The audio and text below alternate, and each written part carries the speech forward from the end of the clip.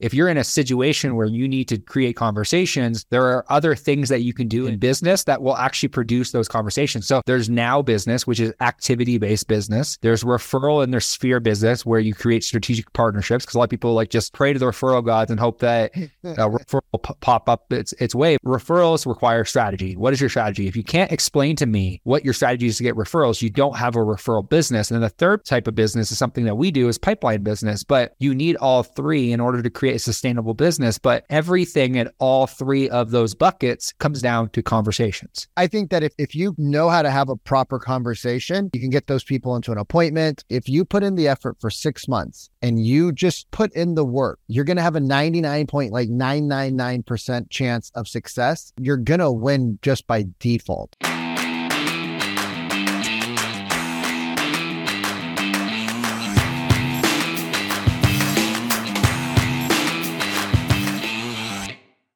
You're listening to the #1 real estate podcast in the world, where we talk with real estate professionals all across North America about their wins, losses, lessons, and stories, help you win in your local market today. My name is Cody from Sheridan Street. I'm joined with Vikram Deol of the Real Estate Sales Academy.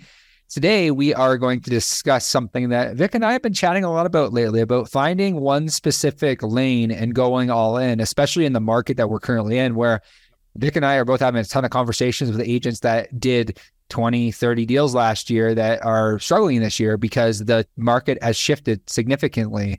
And what got you to where you are today won't necessarily get you to where you want to go tomorrow.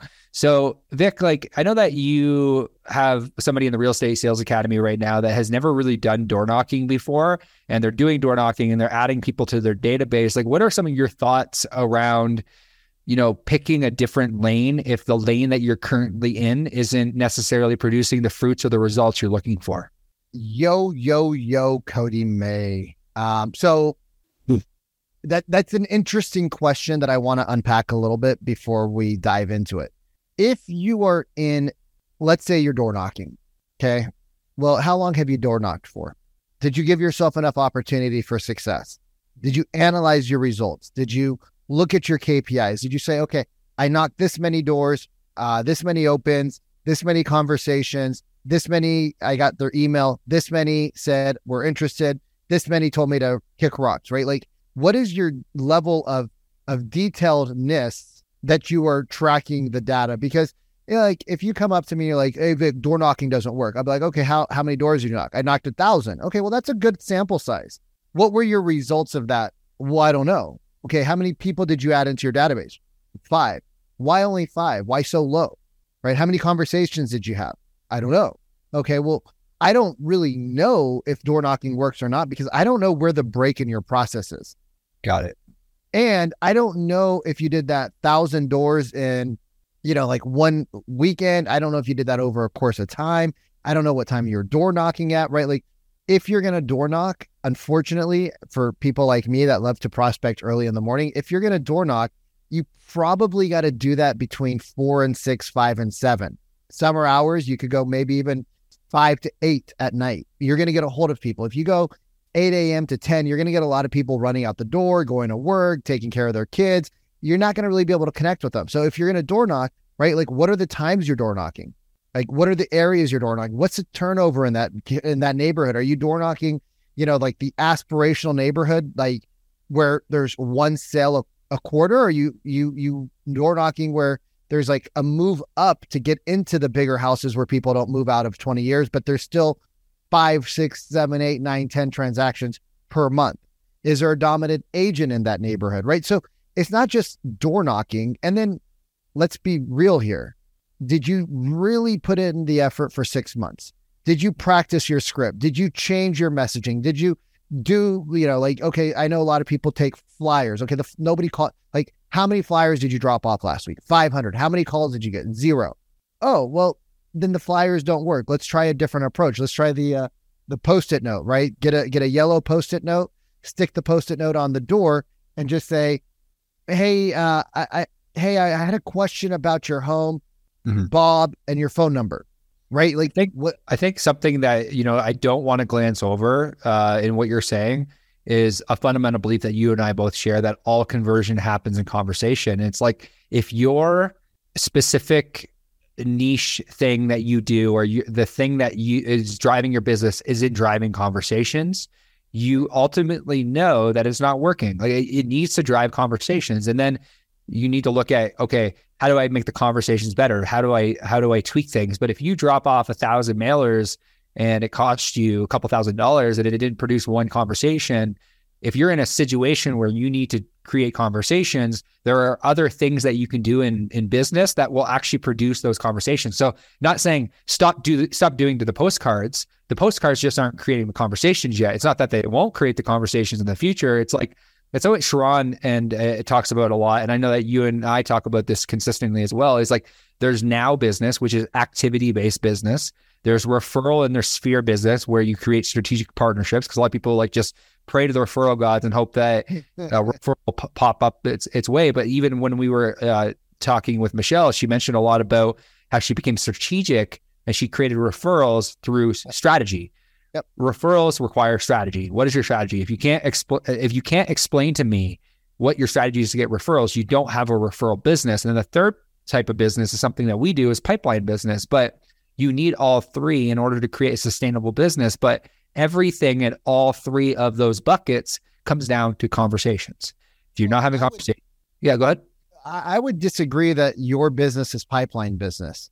I think that, online leads tend to have a longer shelf life because there is a little bit more nurturing. They're typically at their beginning stages. They're thinking about it. They want some guidance, right? It's a big choice to buy or sell a home. They're nervous. They're scared. They're not sure of the areas.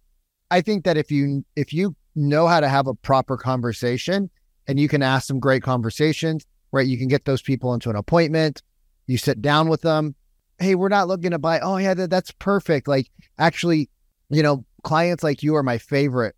Oh, really? Why? Well, because you guys have enough, like we have a lot of time to create the proper plan so that when you guys are ready to buy, or if we do find a really good deal, you guys know exactly what it takes to buy. So I guess would you be opposed if we sat down for, 15, 20 minutes, got a cup of coffee and before the coffee got cold, I'll share with you the three most important things that I tell all my buyers that are looking to buy in the next 12 to 18 months. Would you find that helpful? Yeah. And like that, that game plan frame that you teach the clients in the Real Estate Sales Academy is like phenomenal, because we use the same game plan frame when we're doing live transfers for our agents. I think one of the things that I don't want to glance over in what you're saying is that with what we do, something that I'm recognizing a lot through listening to a lot of live transfer calls is that more and more agents need communication skills. And it's like Real Estate Sales Academy creates that, because I listen to these calls daily and I'm like, bro, you glanced over why it was so important for this specific person to downsize. And that if you ran over them with information, and of course that person's going to close off and they're going to close down because it's more about you than it is about them. It's like any conversation. You go on a date and if all you do is talk about yourself, that date's not going to be too happy. And you're probably not going to get the second date. But something I've realized along the way, specifically when it comes to the live transfers that we're doing, is there's a lot of sellers in buyer campaigns. You would be surprised in how many people that own a home that come through, what you would consider a buyer campaign. And I'm hearing a lot of these conversations that are unfolding with our agents, because something that we've been doing recently with our agents on live transfer calls is teaching them to assume that the person already owns a home. Because if you assume that the person already owns a home and say, hey, something that we do for our top clients is we get them a valuation of their current property. They come in as a buyer. So what we're doing now is they come in as a buyer. We have the buyer conversation, because the buyer conversation is easier to have because it's aspirational. And it's not like you're not assuming that, like a seller conversation is generally operational. Like, what's my home worth in the market? And those conversations are fewer and far between, but everyone starts a sales process of their home with a buying conversation first. So we're picking a lot of sellers, like people that own homes, through buyer conversations. And it's like there's so many hidden sellers in the conversations. You're just not asking the right questions. So what are some things that you're seeing specifically with your agents that is helping them shift the language patterns that they actually use in conversation that is helping them get those conversations over the finish line? Well, just so that we go back and we finish the starting of our conversation, I'm telling all of my clients right now, unless your calendar is so stacked, and I haven't seen a lot of agents whose calendars are so stacked right now, for 6 months, pick a lane and either be a door knocker or be an expired listing caller, right? For 6 months, like if you put in the effort for 6 months and you just diligently every day, 2 hours a day for 6 days a week, for 6 months, if you put in the work, I can't promise you that it's going to work 100%, but like birth control, you're going to have a 99.999% chance of success because you're going to get better. You're going to hit the same doors over and over again over the 6 months. You're going to have conversations. You're going to be known in the neighborhood. If you stack and layer that with like open houses in the neighborhood, you're door knocking. Now you have reasons to door knock again, right? You just hit the neighborhoods that are having a lot of movement and that have a few thousand homes. You'll get through the same houses multiple times. And same thing with cold calling or circle dialing or calling expired leads. We had a client that circle dialed a listing, and he picked up another listing from just circle dialing his listing a couple of times. And he's like, I wasn't going to call him again because I felt weird calling like 3 or 4 times about the same home. He's like, but I was like, we just sold the house. We got a bunch of offers. I'm just going to, he's like, I was just going to do it. He's like, I channeled my inner Vic. What would Vic say? Do it. He's like, I channeled my inner Vic. I got it. He's like, and I got a freaking listing out of it. He's like, it was a zero competition listing. Now that doesn't always happen, but they're like, yo, we saw your number pop up 4 times. So we just answered the 4th time. We saw you knock on the door. We just didn't answer because we didn't know who you were.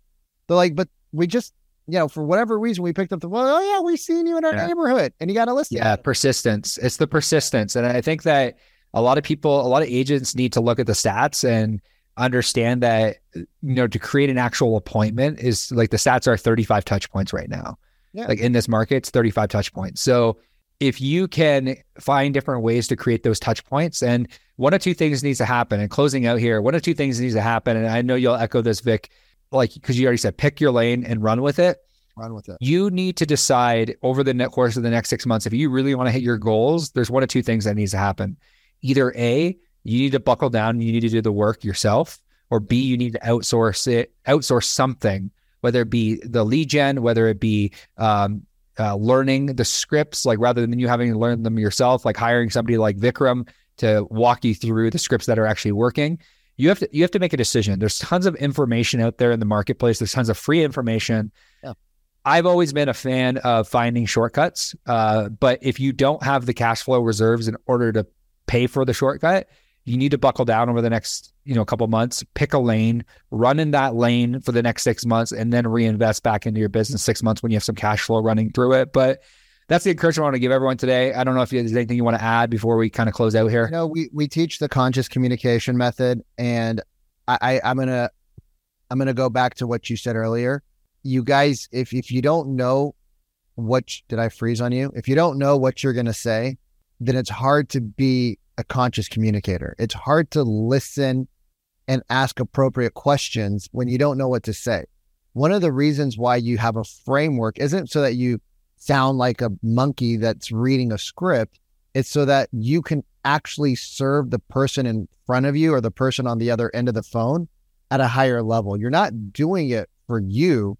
You're doing it for them so that they can share what their goals and aspirations are, their challenges. So if you don't know how to listen, it's really hard to ask great questions because you're not really paying attention to the person. So learning the frameworks, practicing, role playing, and then picking a lane, whether it be door knocking or cold calling for the next 6 months, you do that, you're going to win just by default. Vic, man, this is a great conversation. And I want to say thank you everyone for tuning into another episode of the RE Agent Podcast. We'll see you soon.